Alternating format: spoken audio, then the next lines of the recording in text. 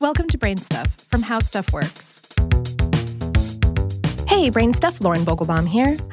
You're 17 minutes into an interview for your dream job, and you are, as they say, crushing it.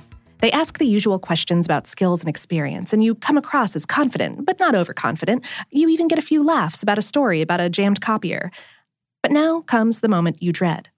So, how much did you make at your last job? Whew. Do you try to parry the question or just give in and cough up the dollar amount, knowing full well that you were underpaid in your last job and that it will likely haunt you into the new job as well?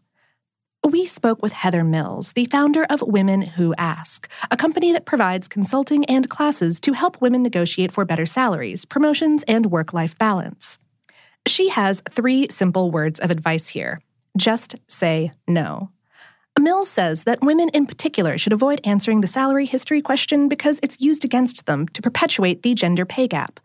Employers often try to base a salary for a new hire off of what the candidate earned at his or her previous job. If a woman was underpaid in the past, this question all but guarantees that she'll be underpaid in the future. In fact, the salary history question is so insidious that several cities, states, and individual companies have banned it outright from employee interviews. That list includes California, Delaware, Massachusetts, New York City, and Chicago, plus Google, Amazon, and Starbucks. Unfortunately, most women live and work outside of these bastions of pay equality.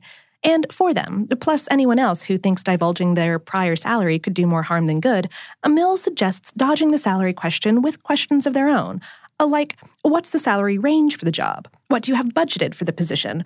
Or, I'd really like to find out more about the role and see if it's a good fit before discussing salary. The truth, explains Mills, is that salary history has no real bearing on what an employer should offer a prospective employee. She said, the company has a budget for the role, they know the market rate, and they know the kinds of skills and training they want for the position. They really don't need your salary history to negotiate. They're just making a power play to get an upper hand. In salary negotiations, there's a well-known psychological phenomenon called anchor bias. The first number thrown on the table has an undue influence on the rest of the offers. It's called setting the anchor.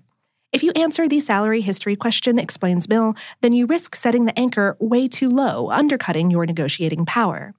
A better move is to refuse to talk money at any time during the interview process. Salary negotiations should only begin after both parties agree that you're a good fit for the job. Then you have a much stronger hand because they want you. Mills said, I tell my clients to be warm and professional and smile and just let it be awkward. But continue to not answer the question because it's really not to your benefit. You're not being difficult. You're not being unprofessional. You're being savvy. You're being smart and playing the game well. Even in states where the salary history question is banned, employers and recruiters can still ask you for your salary expectations or salary requirements. If you ask for too much, you might knock yourself out of contention for the job. Too little, and you may perpetuate your previous history of being underpaid. Again, Mills strongly advises against answering any salary questions until the real negotiations begin, using some of the techniques mentioned earlier. But she adds that it's always smart to arrive at the interview knowing exactly what the market rate of the position is in your geographic area. You can find out this information by asking contacts in similar positions for their going rates and looking at websites like Glassdoor.com and Salary.com.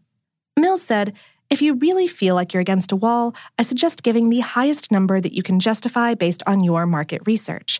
An anchor needs to give you room to come down and make concessions. But what about pre-interviews, where a recruiter or human resources representative calls up to see if it's worth bringing you in for a full interview with the employer?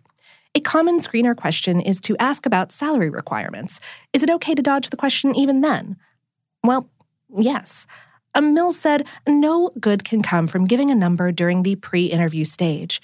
You should ask what they've budgeted for the position, and they should tell you. If they keep pressuring you to give your salary history or salary requirements, then they are trying to get a bargain, and that's a red flag for what you might be dealing with going forward in the employment relationship.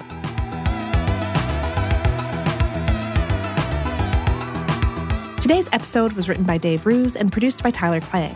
For more on this and lots of other working topics, visit our home planet, howstuffworks.com.